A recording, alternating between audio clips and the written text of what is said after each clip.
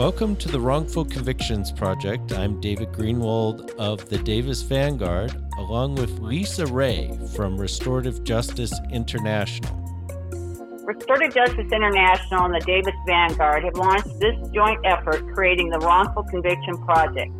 This is our first podcast. Our mission is to highlight the need to address wrongful convictions through restorative justice principles. This includes working with those who are innocent and have been exonerated, but yet have not received restitution or an apology. We support policy changes that will protect those who are innocent while urging those who have contributed to a wrongful conviction to be held accountable. Restorative justice seeks to make things right after crimes for victims of crime and hold offenders accountable. So today we have on our show Maurice Caldwell, who was wrongly convicted of murder and served 20 years of prison for a crime that he did not commit. And we also have Paige Caneb of the Northern California Innocence Project. So welcome to the show, both of you. Hey, thank you to have me, David and Lisa. Honored to be here. Thanks for having us. So can we have maybe some background on Maurice's case and how he came to be wrongly convicted? Sure. Maurice's is one of those cases where you sometimes wonder how this happened in the first place.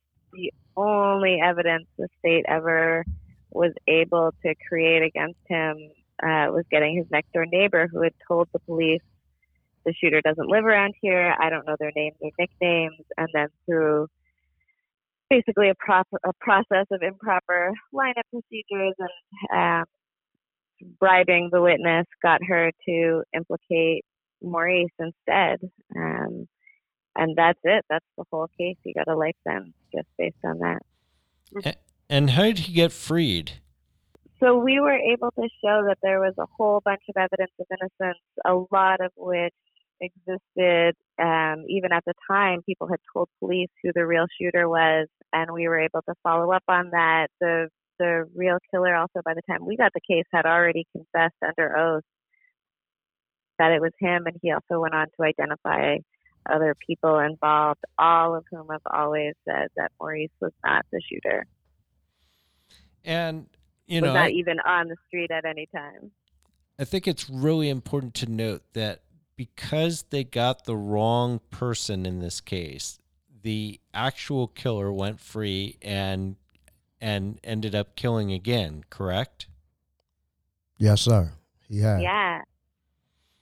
So that's, a huge part of wrongful convictions is that, not only do you have the wrong person in custody, but you don't catch the actual killer, assuming there's a crime. And yes, David, I just want to intervene, and that is a major factor in this type of case when it comes to wrongful conviction, because society, they don't never want to accept the fact that they got the wrong person and the actual person really went and killed again.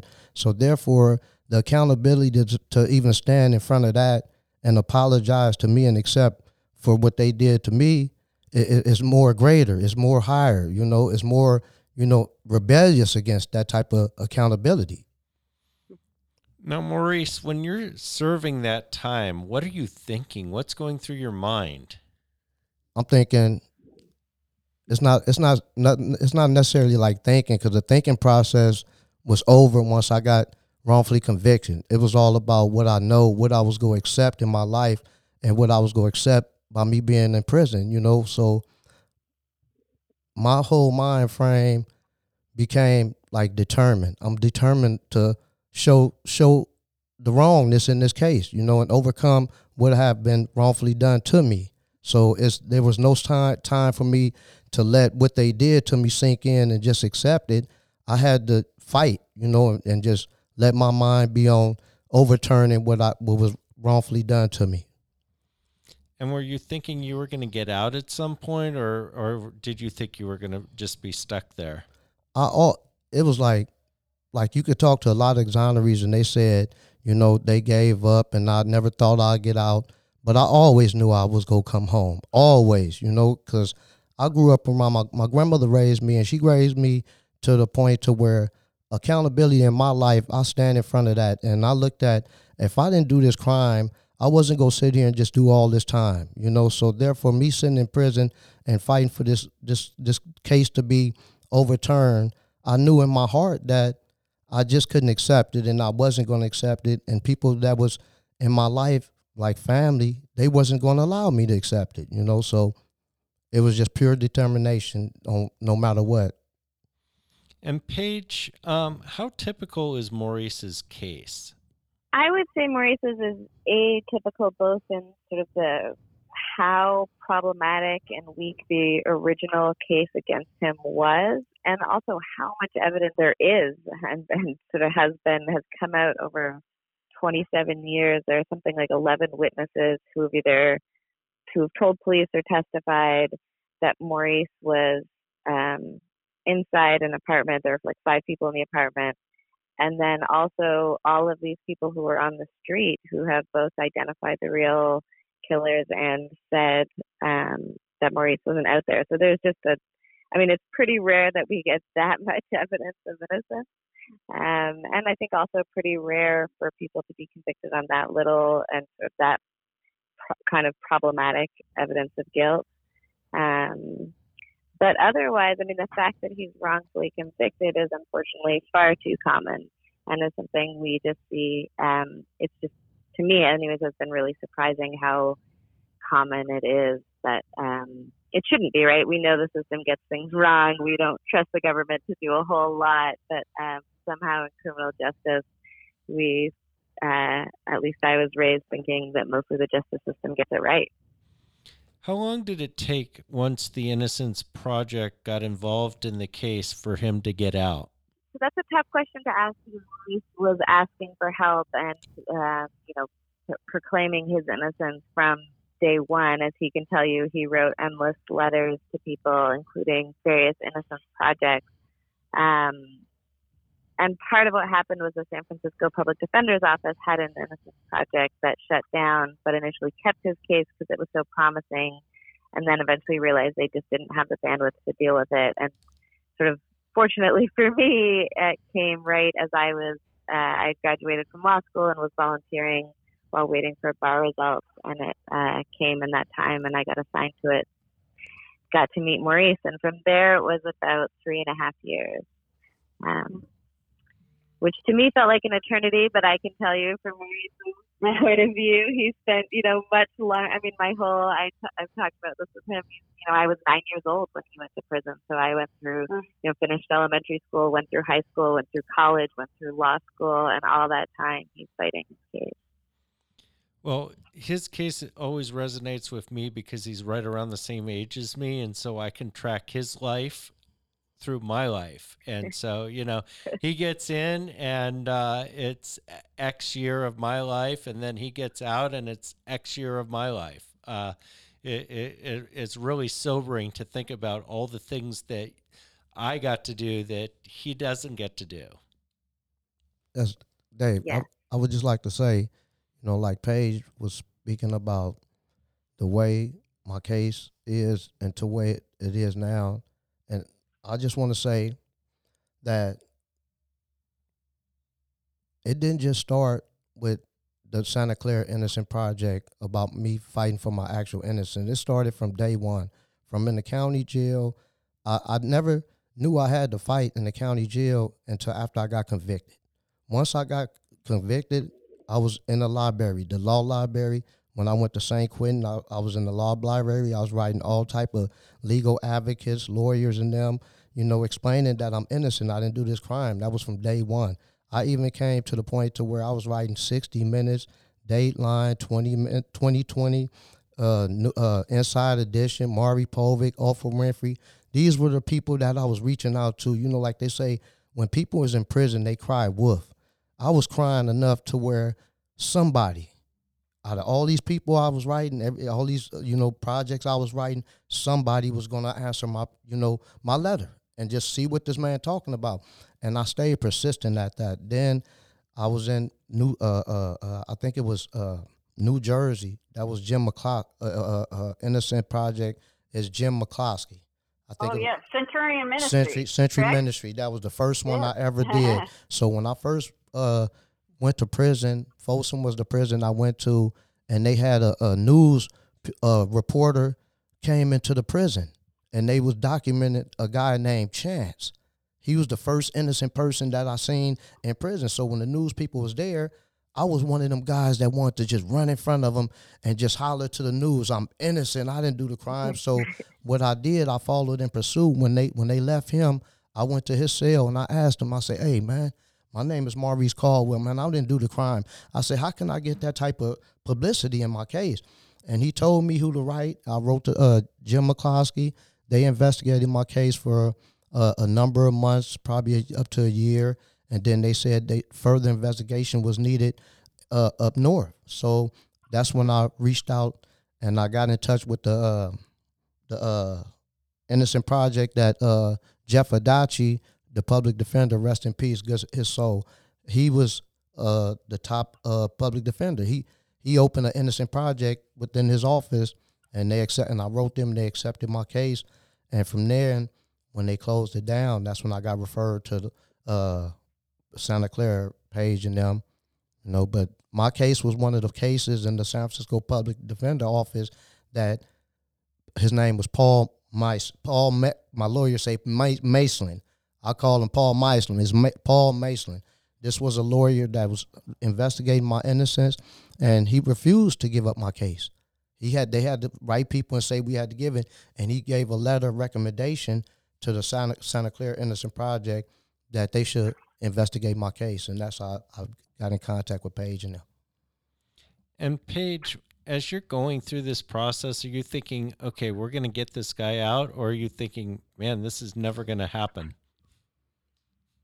So because I was straight out of law school, I totally was like, oh, we are going to get this guy out, just present the evidence of innocence and everyone will agree and the doors will open. And I definitely had a very rosy view of the system.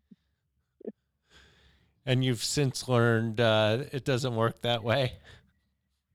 I tried. I mean, sometimes it does, but that is not the common path. I mean, in Maurice's case, the district attorney's office fought us, and one of the things that was so tragic was they fought in part on just getting time. They just kept asking for more and more extensions of time, and Maurice was just like incredibly patient. But the one thing he wanted was his mom was sick, and he wanted to get out in time to take care of her, and she tragically passed away while they were asking for extensions of time. Wow. What's interesting is, when you watch the movies, the exonerations are kind of the end of the movie, and, everybody's hugging and crying, and there's not a dry eye in the house, and it's a big celebration. But unfortunately, this isn't just they live happily ever after.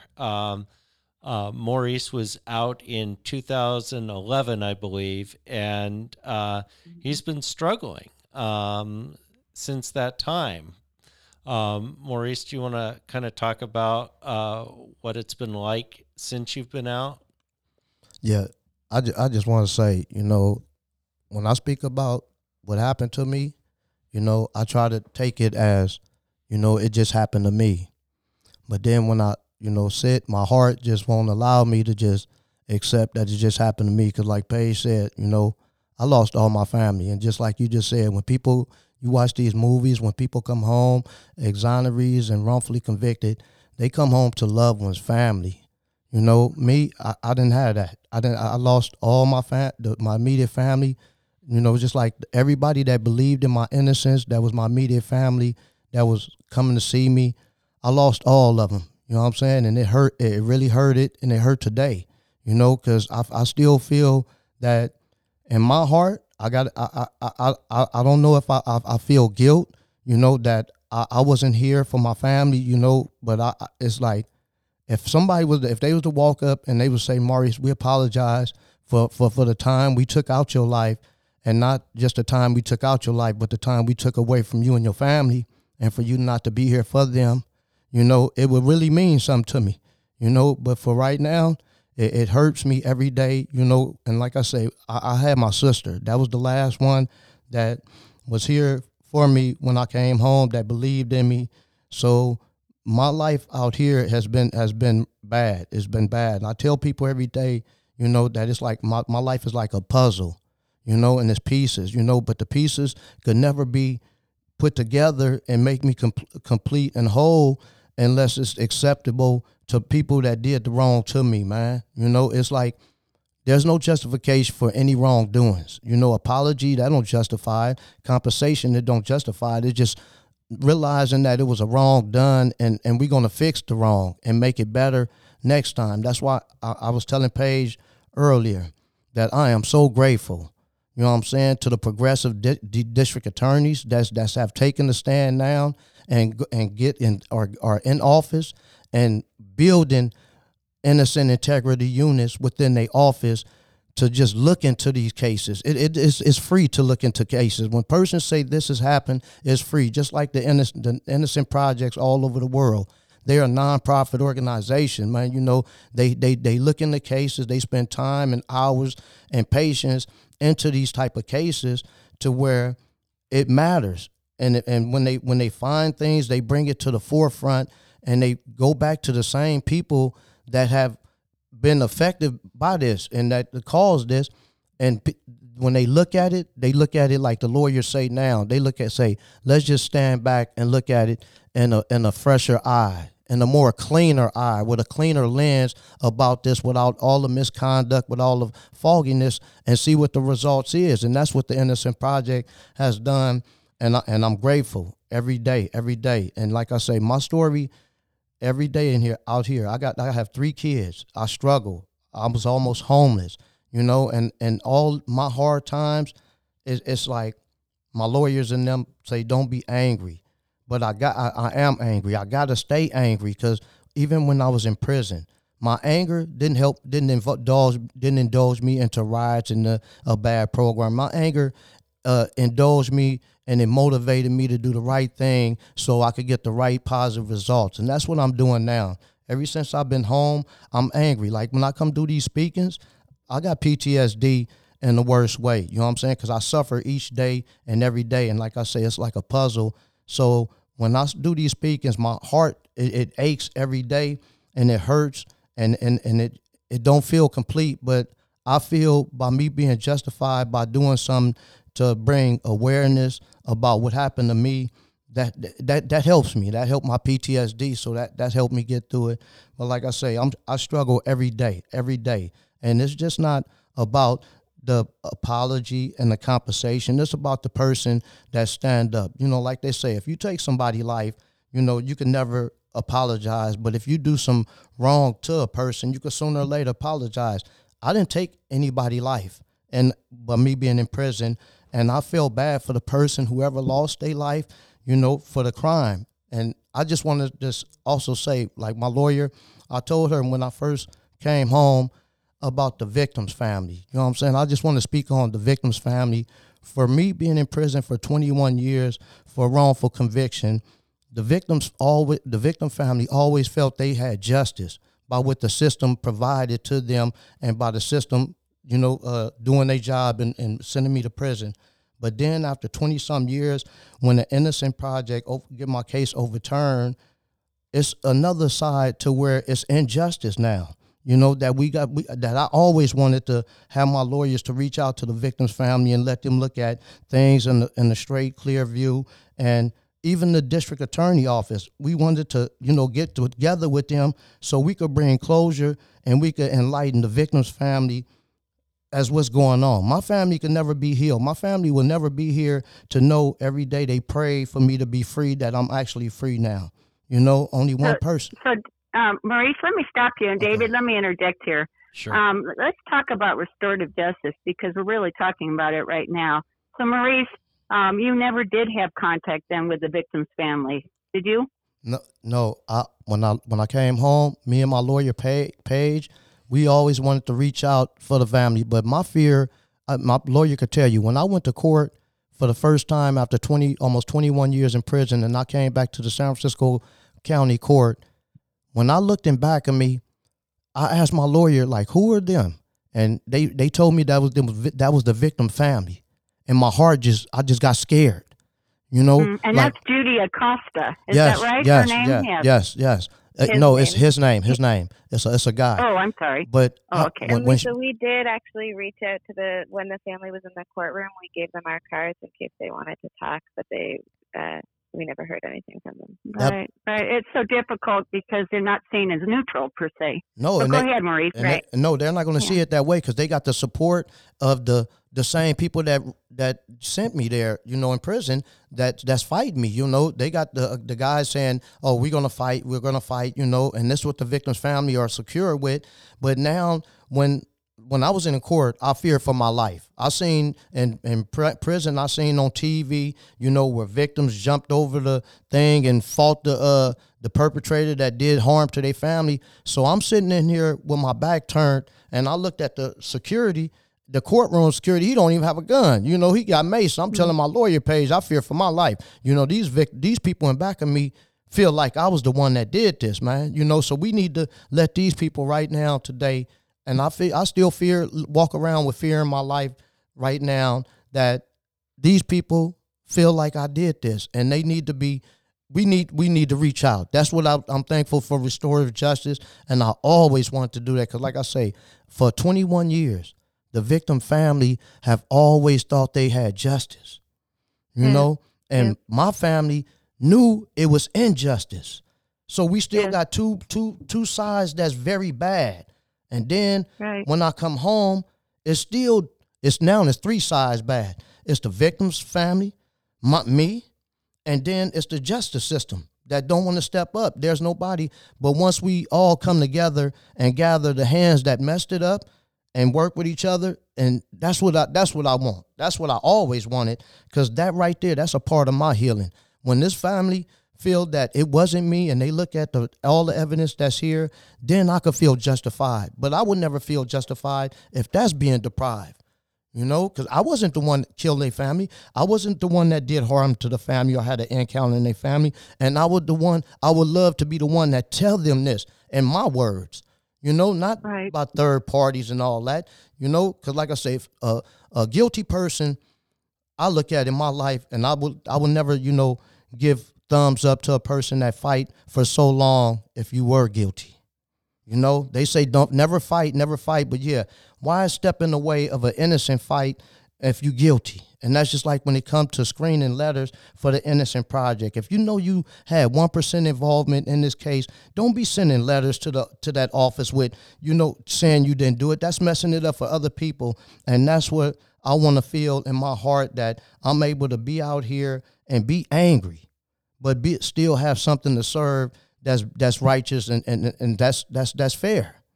And that's all I ask for the system, man. You know, and like I say, with the progressive district attorneys going in right now, I feel honored. Like I told my lawyer today, man, that old school song, "A Day Have Come," it has, man. You know, because people are starting to understand that it's better. There's better ways to deal with situations, not just by looking at situations, it's understanding. And it's looking at it in both views, not just one, you know. So I'm sorry for talking too much.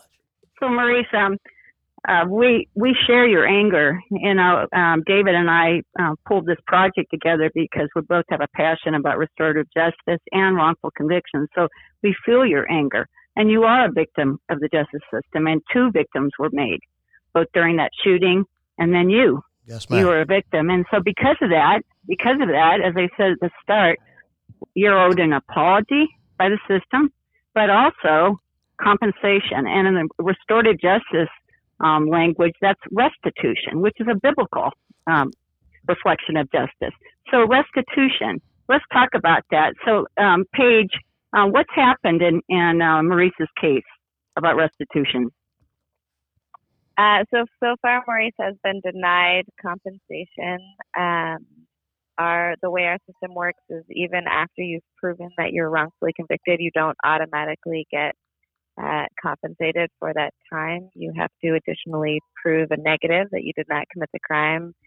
And that's where, despite having this absolute mountain of evidence, Maurice has just unfairly been denied repeatedly. And I guess the few things I would love to say just about how stacked the system is against people like Maurice is, even though there's an administrative board that gets to make a final decision on whether you're compensated or not, and in front of that board, who actually hadn't heard directly from any witnesses and had declined an invitation to come out and look at the scene so they could see for themselves, that the one person who identified Maurice couldn't even see what she claimed to have seen, said, well, basically it's a tie, and in our system, a tie goes to the state, even though Maurice should be entitled to a presumption of innocence and has already proven he was wrongfully convicted. He gets nothing. And you're talking about the one witness, Mary Cobb? Yeah. Mary Cobb. And she's no longer alive. Is that right? That's correct. Yes. So you're talking about the board that denied him. Is that the California Victim Compensation Board? Yes. Yes. So, in the work that we do, RJI, working with crime victims nationally and internationally, we do a lot of work on behalf of crime victims. So when I hear that the California Victim Compensation Board said, in essence, his case, he doesn't really reflect innocence, I'm really appalled by that. And that's when we're standing up for Maurice and saying, no, that shouldn't be. Now, has that board ever given compensation to an exoneree? Do you know? Yes, it has. Most of the time, only when required to do so. Like, there are various laws in certain situations they don't have a choice; they just have to compensate, and that tends to be the majority of the time. The other problem we see is they tend to always vote with whatever the Attorney General's office says. So, if the Attorney General's office opposes compensation, as it did in Maurice's case, and remember, they're part of this adversarial system, so they also had fought against Maurice. Like Maurice's appeal, and tried to uphold his conviction in the first place, then they turn around and get a say in whether he's compensated or not. And in fact, their say seems to be the one that almost always carries the day. And again, does he have to prove that he's factually innocent? Is that the phrase? Yeah. And what does that mean? How do you define that? That means something. Let me define it. Let me define it in my word. That means something crazy, because it's that's just like asking a ghost, is you invisible? How can you tell an innocent person to prove they're innocent? You could tell a guilty person to prove that he's not guilty by showing that he's innocent. But how can you tell an innocent person to prove you're not innocent? It don't make no sense. And just like that board right there, that board is just like society. I ain't gonna say, I'm not gonna speak for the whole board members, because there was it's supposed to be always 3 board members on the Victims Compensation Board, and one they usually be rational. The one is a very rational person, but then you got these other 2 people that's just influential with the law, so they make decisions that, hold on, this is not the type of board to be giving these type of people wrongful convictions money, all this money that we have, and we should be using these funds for other things that's more important. So they're not set to deal with innocent cases, because it's like the system. When I was released, I was released after 21 years. I didn't know anything about society. When I was getting transported from Folsom to San Francisco County Jail, I was in the transportation van and pointing at cars and being so enthused about cars and happy. The transportation correctional officers was like, what is wrong with this guy? Why is he so hyper and surprised about how cars look? They didn't know my situation. And then when they asked me, like, man, how long you been locked up? When I told them 20-some years, it stunned them. They were surprised, and they was fully understand. Oh, we understand now why he's so surprised. I say I wasn't seeing cars like this in a long time. So then when I come to the county jail, and I finally get the day of release, when they release me, they dress me out and donated clothes. Like when people donate clothes to the county jail for, like, if you found on the street half naked or whatnot, they will have clothes for you. So they provided them type of clothes for me after 21 years, but they failed to acknowledge giving me a bus token or a Go phone or any type of directions on where I'm supposed to go. You know what I'm saying? They just like go out. They didn't know who was out there for me, you know? And like I said, Maurice, let me interject here. Let me go back a little bit to what we were saying, though. That's very important what you're talking about. But Paige, again, can you define factually innocent from your standpoint? So the way, no, I mean, the thing is, it means different things to different people, and that's part of the problem. So, I mean, our whole criminal justice system is designed where the state has to prove guilt, because we know that people can't prove, the vast majority of people aren't walking around with like a video camera that can show that they're innocent of a certain crime at any point in the day. And especially that's true, if you think about Maurice's case in 1990, like how is it that he could possibly show innocence? There's nothing to DNA test. You could get a confession from the real killer. We have that. You could get eyewitnesses to identify the real killer. We have that. You could get witnesses to say he's somewhere else. We have that. But none of that has been enough. And then I've seen other cases where a judge will say, well, there's no reliable evidence of guilt. And so that is proof of innocence. And so it means different things to different people, and there's no objective standard. And that's one of the problems, is people can just sort of subjectively say, well, I don't know if I'm convinced, and therefore we're not going to make this right in any way. We recognize that we made a mistake, but not enough of one that we want to pay for it.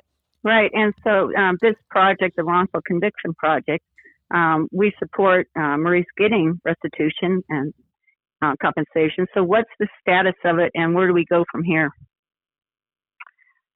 So he has attorneys right now that have appealed the denial from the board, and that's pending. We're also hopeful that the district attorney's office will be willing to take another look.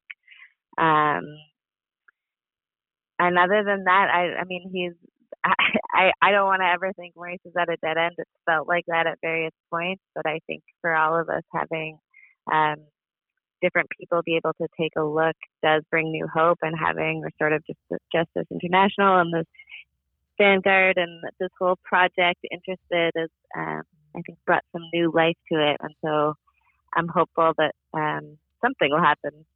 Absolutely. Absolutely. And let me just say too, and then I'll give it back to David. I met Maurice last year in Davis, California at the Davis Vanguard event on prosecutorial conduct. And we just spoke briefly, Maurice, but we are totally committed to helping you and being involved in any way we can and supporting your attorneys. And because this is right. And, we support prosecutors across the country, and as does David, who support restorative justice and understand that wrongful convictions have to be righted. And so we stand with you, and it's great to talk to you both. Yes, ma'am. Thank you very much. Let me just throw in one more thing, too, is we are trying to clarify what proving innocence actually means, and tying it to a standard around, is there evidence of guilt? Is there anything left to point to the person left? Because if there's not, then the one thing, this presumption of innocence that's in our Constitution, is enshrined in our system, and our Supreme Court has recently said exonerees are entitled to it. Once we recognize that they were wrongfully convicted, they have to be presumed innocent again. Right, and that they are crime victims. And that's a key point, that they're crime victims. And, so much in our country, we talk about tough on crime, and it's usually favoring crime victims. Yes, well, we work with crime victims.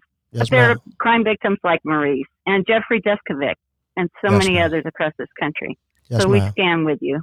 And so go ahead, David. I'm done with my questions. Well, I think there are two more points I would like to make. One, Paige, is it possible to get legislation to clarify some of this stuff and kind of finesse the system that way? Yeah, so we do have pending legislation